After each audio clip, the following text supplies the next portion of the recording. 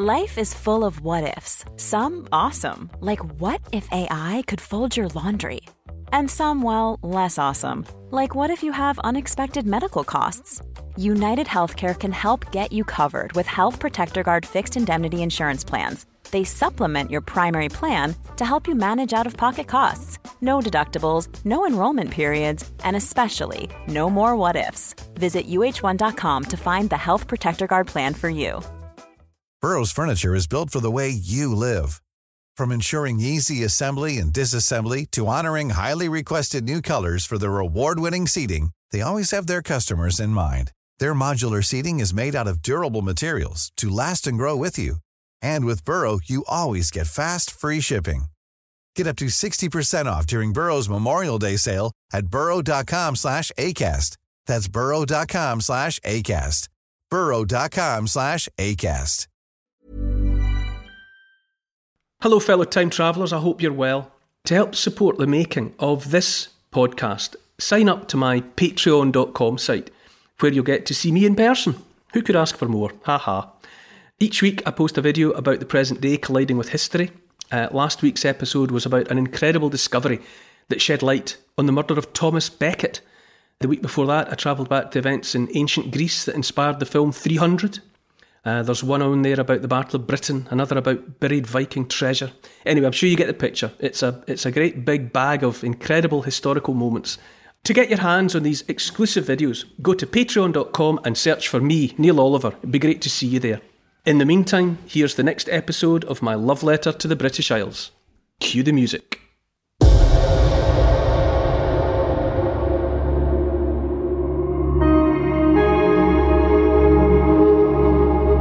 His sails are shot through, his ship was starting to list to one side because it was taking on water. Would you not like to surrender? And he says, I have not yet begun to fight. It's a good line. It's a good line. In this podcast, we witness the dawn of a new era. A nation angry and dissatisfied, rising in rebellion and fighting for freedom from their own government. The 56 signatories of the United States Declaration of Independence were all British subjects. One person who helped forge this incredible country, born in Arbigland in Scotland, became the founder and father of the US Navy. Audacious and fearless, John Paul Jones brought the battle for American independence back across the Atlantic to these shores, and in the process became a legend. I'm stepping out across Britain to discover 100 remarkable places that have shaped you, me, and the whole world. I'm Neil Oliver, and this is my love letter to the British Isles.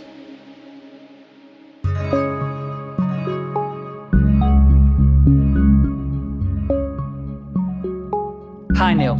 In the last podcast we met as friends, sang Auld Lang Syne in Dumfries and revelled in the brilliance of Robert Burns. Where are we this week?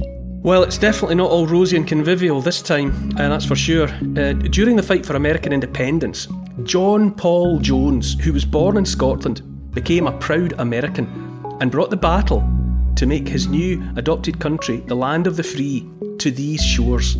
Guns primed and at the ready, he sailed with his crew across the Atlantic to attack the thriving industrial port of Whitehaven, here in Cumbria.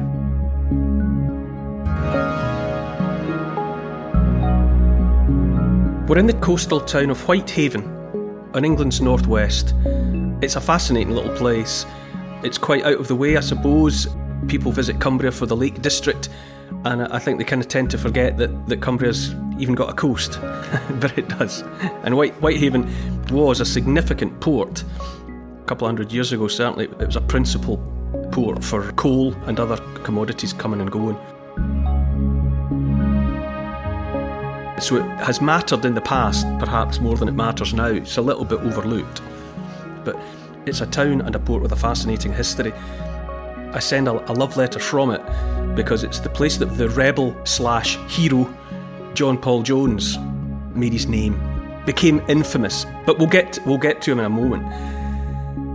It's long been my contention we invented America. When the Declaration of Independence was signed, when the Revolutionary War or the War of Independence was fought, it's important to remember that it was fought by Britons, British rebels. They became Americans, but at the time they were British. And the 56 men who put their signatures on the Declaration of Independence, they were Brits. And they were upset with the government, they were upset with the British monarchy, the British government, and that was what they were rebelling against. But they were British rebels. It's too easy to think that the American War of Independence was fought by Americans. They were in the process of becoming Americans. And that's a fact. So how does that go down when you tell Americans? Well, the most I can hope for is a laugh. Others get more annoyed, but it's tongue-in-cheek, obviously. But it is a point worth making that those who set about making an independent, separate place, the United States of America, they were British. So to that extent, America is a British invention. And when those men were putting together the Declaration of Independence, they were drawing upon British traditions.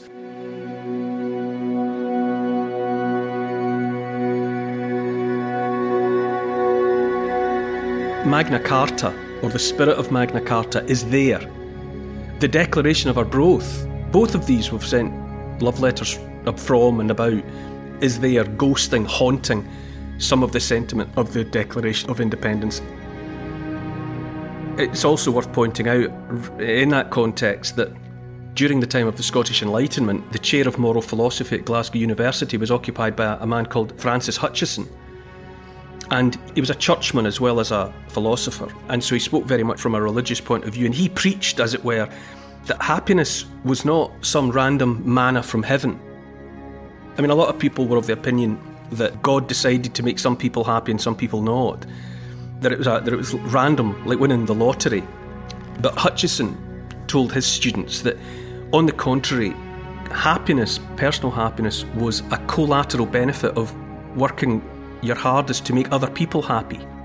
He said that if you dedicated all your effort to making others happy, improving their lives, you would be made happy as a consequence of having made other people happy. And one of his students was a chap called John Witherspoon. And John Witherspoon went out and became the second principal of what became Princeton University, Princeton College. And he was one of the signatories of the Declaration of Independence as well. And it's supposed by some that the pursuit of happiness in the Declaration of Independence, great emphasis is put on life, liberty, and the pursuit of happiness. And the thinking is that Witherspoon had learned that from his old master, Hutcheson. So there are Scottish ideas, English ideas, British ideas are there. So there you go, that's how I would justify, at least in a tongue-in-cheek way, saying that, you know, we invented the United States of America. I hope I can get away with that without causing too much trouble. So which brings us on to John Paul Jones. Now, funnily enough, I grew up in Dumfriesshire. That's where I spent most of my childhood. And John Paul Jones was born in a wee back and beyond place called Arbigland. His dad was the head gardener on an estate there. So I grew up knowing about John Paul Jones as a kind of a local figure in a way that maybe other people didn't. He was a local name, and he's remembered as a rebel and a traitor in Britain for reasons which will become apparent. But in the United States, the US Navy in particular, he's honoured as the father and founder of the US Navy. If that honour can be said to go to any one individual, Americans will say it was John Paul Jones.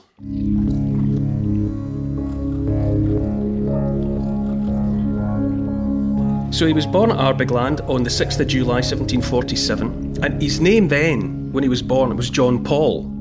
His surname was Paul. He was born inland, but the life of the landlubber was not for him. We've spoken in the not-too-distant past about Captain James Cook and how Cook was supposed to be a grocer's apprentice, hated it, was no use at it, and his forward-thinking boss understood that his heart was in the sea and fixed him up with employment with a company that moved coal up and down the east coast. Well, John Paul, similarly, he didn't want anything to do with gardening or the land. He wanted to be at sea. And so when he was 13, which sounds very young to us, but young men were beginning to set out on their careers at such a young age in those days. And at the age of 13, he went to Whitehaven and he signed on with a coastal sloop, a ship. And he signed on for a 7-year indentured apprenticeship with the Merchant Navy. And almost right away, he was as far away as places like Barbados and the colony of Virginia on the eastern seaboard of the United States. He had a big brother who had previously emigrated, who was already out there in the colonies, specifically in a place called Fredericksburg. And so he was able to spend time ashore with his big brother. And as an adult, once he was grown and looking back on his time, he would say that he fell in love with America. From the age of 13 when he first saw it, it was his favourite place. So his heart belonged to America, in that way that some places just get you. America got John Paul. He was clearly a skillful and talented seaman, but he had a bit of a wild and violent streak at the same time. By the time he was 21, he was a captain in the Merchant Navy, and he was used to crisscrossing the Atlantic back and forth between Britain and the United States, or what would become the United States. But during the 1770s, he had a run-in with the law, a significant run-in with the law. He was the captain at the time of a vessel called the Betsy, and there was a mutiny aboard the Betsy, and one way or another, the details are a bit indistinct, but one of the mutineers was killed, and John Paul took the blame. It was his fault. Rather than face justice, he made himself a fugitive. So he abandoned the British Merchant Marine at that point. And by 1774, he had taken on a new surname, Jones. He was in hiding, basically. He was concealing his identity, but he was now John Paul Jones. Where was he? He was in the States. Ah, right. Yeah, he absconded to America. But his abilities were recognised by no lesser figure than George Washington.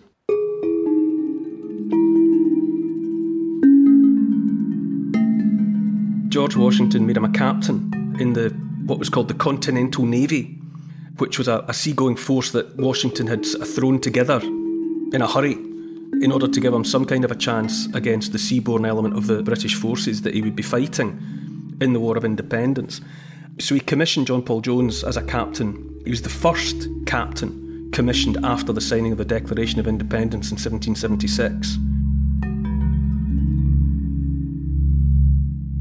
So that's 1776, and by the November of 1777, he's sailing out of Portsmouth, New Hampshire, at the helm of a ship called the Ranger, which is a warship, a ship fitted out for fighting. And he crosses the Atlantic, and first of all he goes to Brest in northern France, but from there he sets sail for the west coast of England, and it's apparent that his intention is to cause as much trouble as he can. The British army is in North America at this point, fighting, and he's on the other side of the Atlantic trying to cause trouble for the Brits. So it's not an invasion, but it's an American attack on Britain. Yeah, he is British by birth. He's effectively a British subject, but he's a fugitive. But he's taken it upon himself to come back and attack Britain, to make trouble. So by the 23rd of April 1778, he and his ship, the Ranger, are lying in wait off Whitehaven. And people have speculated long and hard about what Whitehaven had ever done to him, but that he would go and attack Whitehaven specifically. But it seems most likely that he knew it well, and he knew that he would be able to sail into the harbour under cover of darkness because he knew it so well. So he chose it because he was familiar with the place, and it's unlikely that he harboured any specific grudge against the place. And his plan, because as I mentioned, Whitehaven was a coal port, and he knew that there would be many ships in the harbour loaded up with coal, and his plan was to set it all on fire and cause chaos, because the fire in the harbour would spill into the town and Whitehaven would be destroyed, it would be put out of action, and it would cause no end of spectacular damage. So that was his plan. And integral to the plan was spiking the guns, spiking the town's defences. The town had cannon at the harbour side for protection, specifically to protect against someone like him. So his plan was to go ashore under cover of darkness with his men, spike the guns, and then set about setting the coal ships on fire. However, the flaw in his plan, and it was a flaw, his crew were a rabble. rather than a disciplined force of fighting men, they were just they were just rabble, basically. And no sooner had he got them ashore than most of them were making their way to the pubs and taverns in the town, looking for alcohol and women. In the darkness and the confusion of it all, John Paul Jones himself, with a small company of men, they did indeed spike the guns, and he did indeed get aboard the coal ships, and he started a little fire. He got one of them going, but the alarm was raised, and the locals, the good people of Whitehaven, came out in force, extinguished the fire, and chased John Paul Jones and his men away. So they just got back aboard the Ranger and took off. What should have been a sort of spectacular fireworks display was more of a damp squib. However, the mere fact that an American ship of war had crossed the Atlantic and come in at Whitehaven with armed men, and it was apparent what they had sought to do, even though they had failed, it absolutely put the willies up the British government. Because they had no way of knowing whether he was a lone wolf or whether there were other ships out there. Was it an invasion force? But word of what had been attempted at Whitehaven was spread to London, and the British response was to withdraw 40 ships of war from the American coastline and bring them back to defend home. So it achieved what John Paul Jones might have hoped. It took away fighting men from his adoptive country of America, and the ships came back while the British government attempted to assess just how much of a threat it had actually been. And meanwhile, John Paul Jones and his ship and his men, they continued making trouble. They captured merchant ships. They did as much damage, caused as much chaos as they could. And by the time he had to go back to America, he was a legend.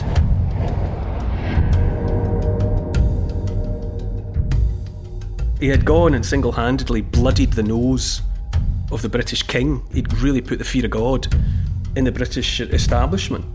And he came back the next year, this time with a flotilla. So he came back with multiple ships, and he drew the British into battle off Flamborough Head on the Yorkshire coast.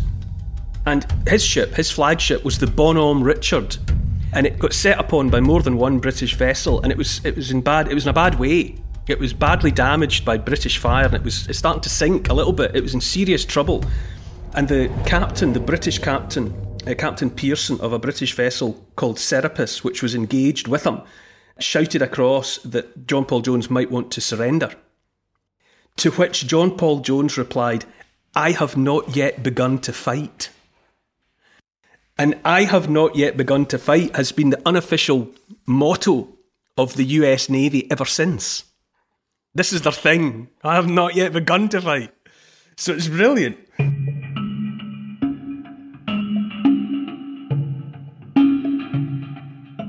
It's for those reasons that the US Navy have taken him absolutely to heart.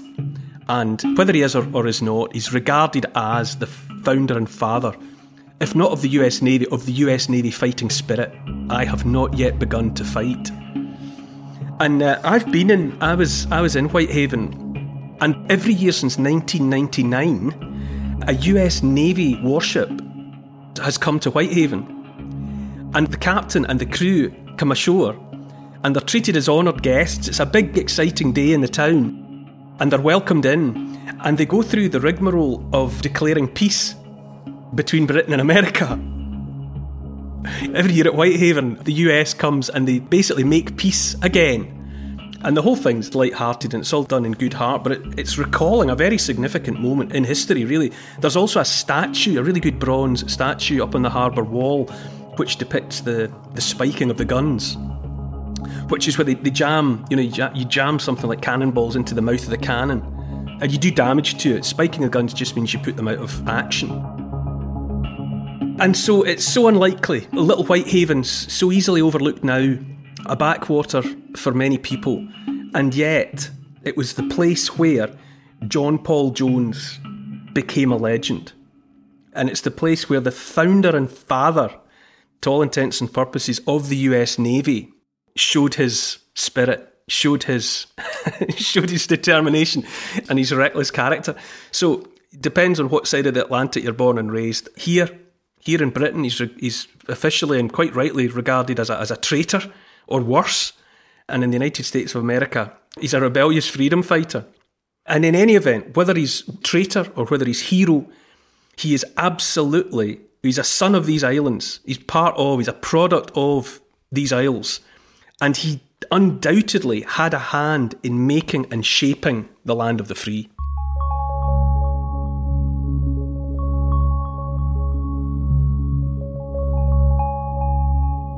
Nowadays, when we think of the relationship between the United States and Britain, we always tend to think of the so-called special relationship. So it's a bit of a hidden history shock to discover that America have actually launched attacks on these shores. The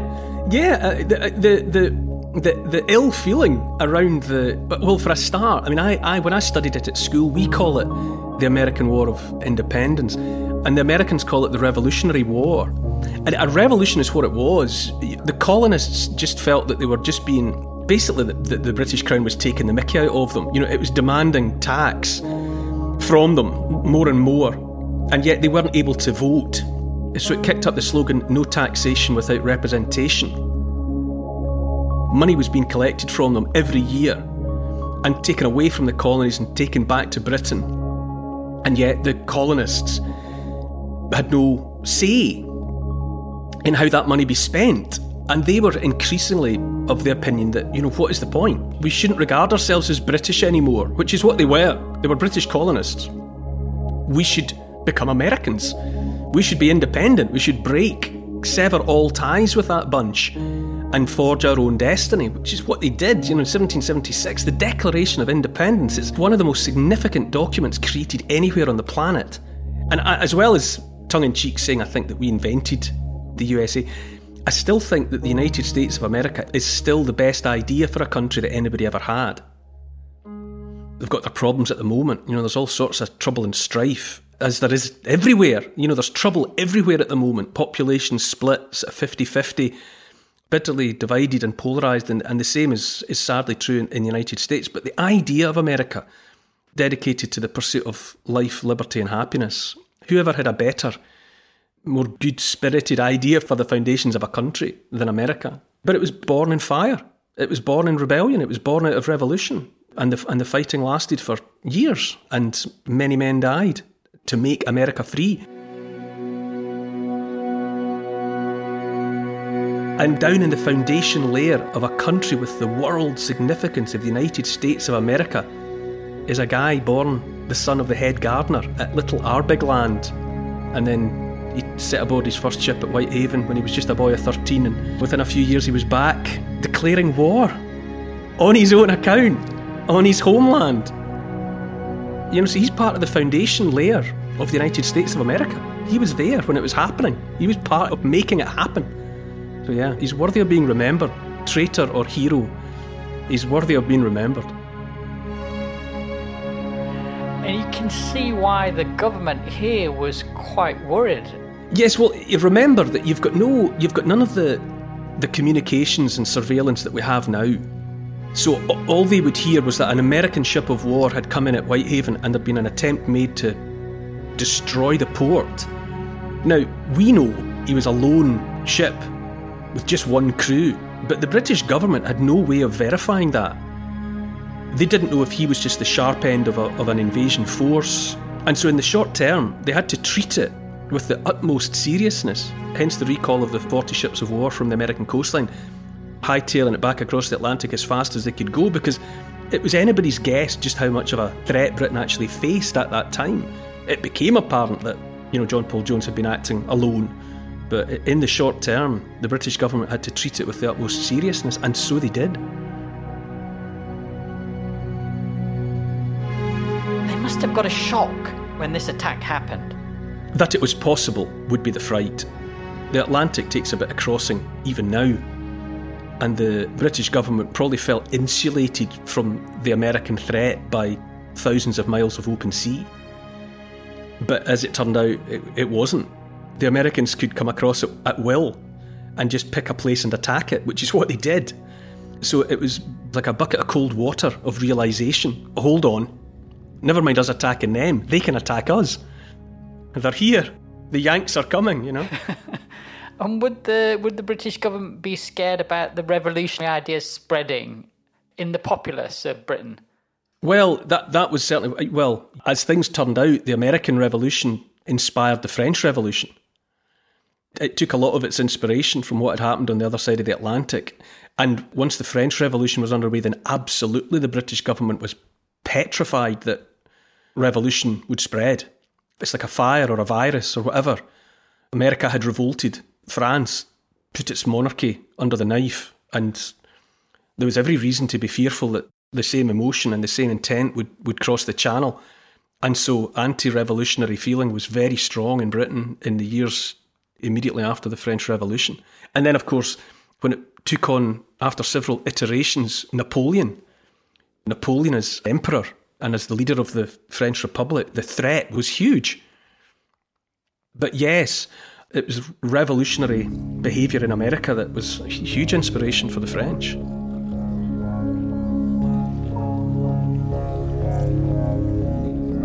There's something wonderful, isn't there, about the fact that his catchphrase lives on after all this time. Absolutely. You know, he's on it. He's there. His sails are shot through. I think one of his masts was away. His ship was starting to list to one side because it was taking on water. Would you not like to surrender? And he says, I have not yet begun to fight. It's a good line. It's a good line.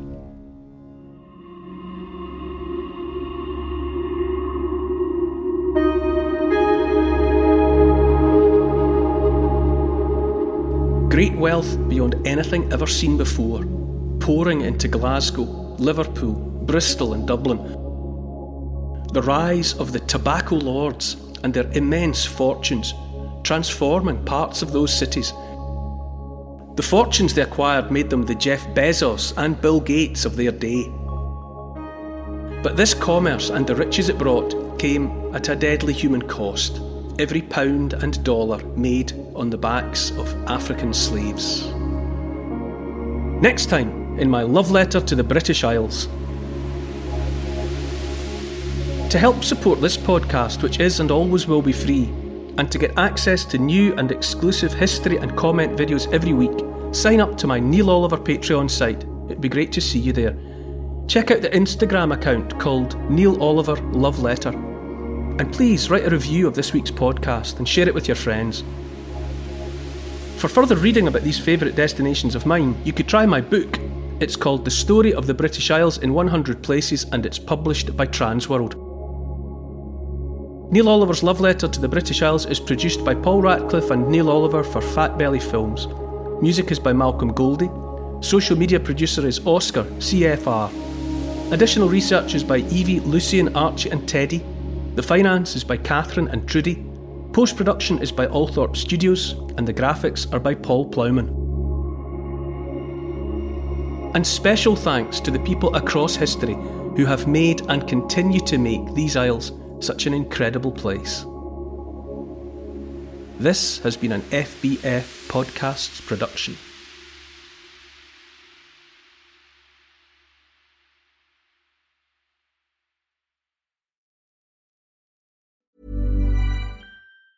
Hey, it's Danny Pellegrino from Everything Iconic. Ready to upgrade your style game without blowing your budget? Check out Quince. They've got all the good stuff, shirts and polos, activewear, and fine leather goods, all at 50 to 80% less than other high-end brands. And the best part? They're all about safe, ethical, and responsible manufacturing. Get that luxury vibe without the luxury price tag. Hit up quince.com/upgrade for free shipping and 365-day returns on your next order. That's quince.com/upgrade. Mom deserves the best, and there's no better place to shop for Mother's Day than Whole Foods Market. They're your destination for unbeatable savings, from premium gifts to show-stopping flowers and irresistible desserts. Start by saving 33% with Prime on all body care and candles. Then get a 15-stem bunch of tulips for just $9.99 each with Prime. Round out Mom's menu with festive rosé, irresistible berry chantilly cake, and more special treats. Come celebrate Mother's Day at Whole Foods Market.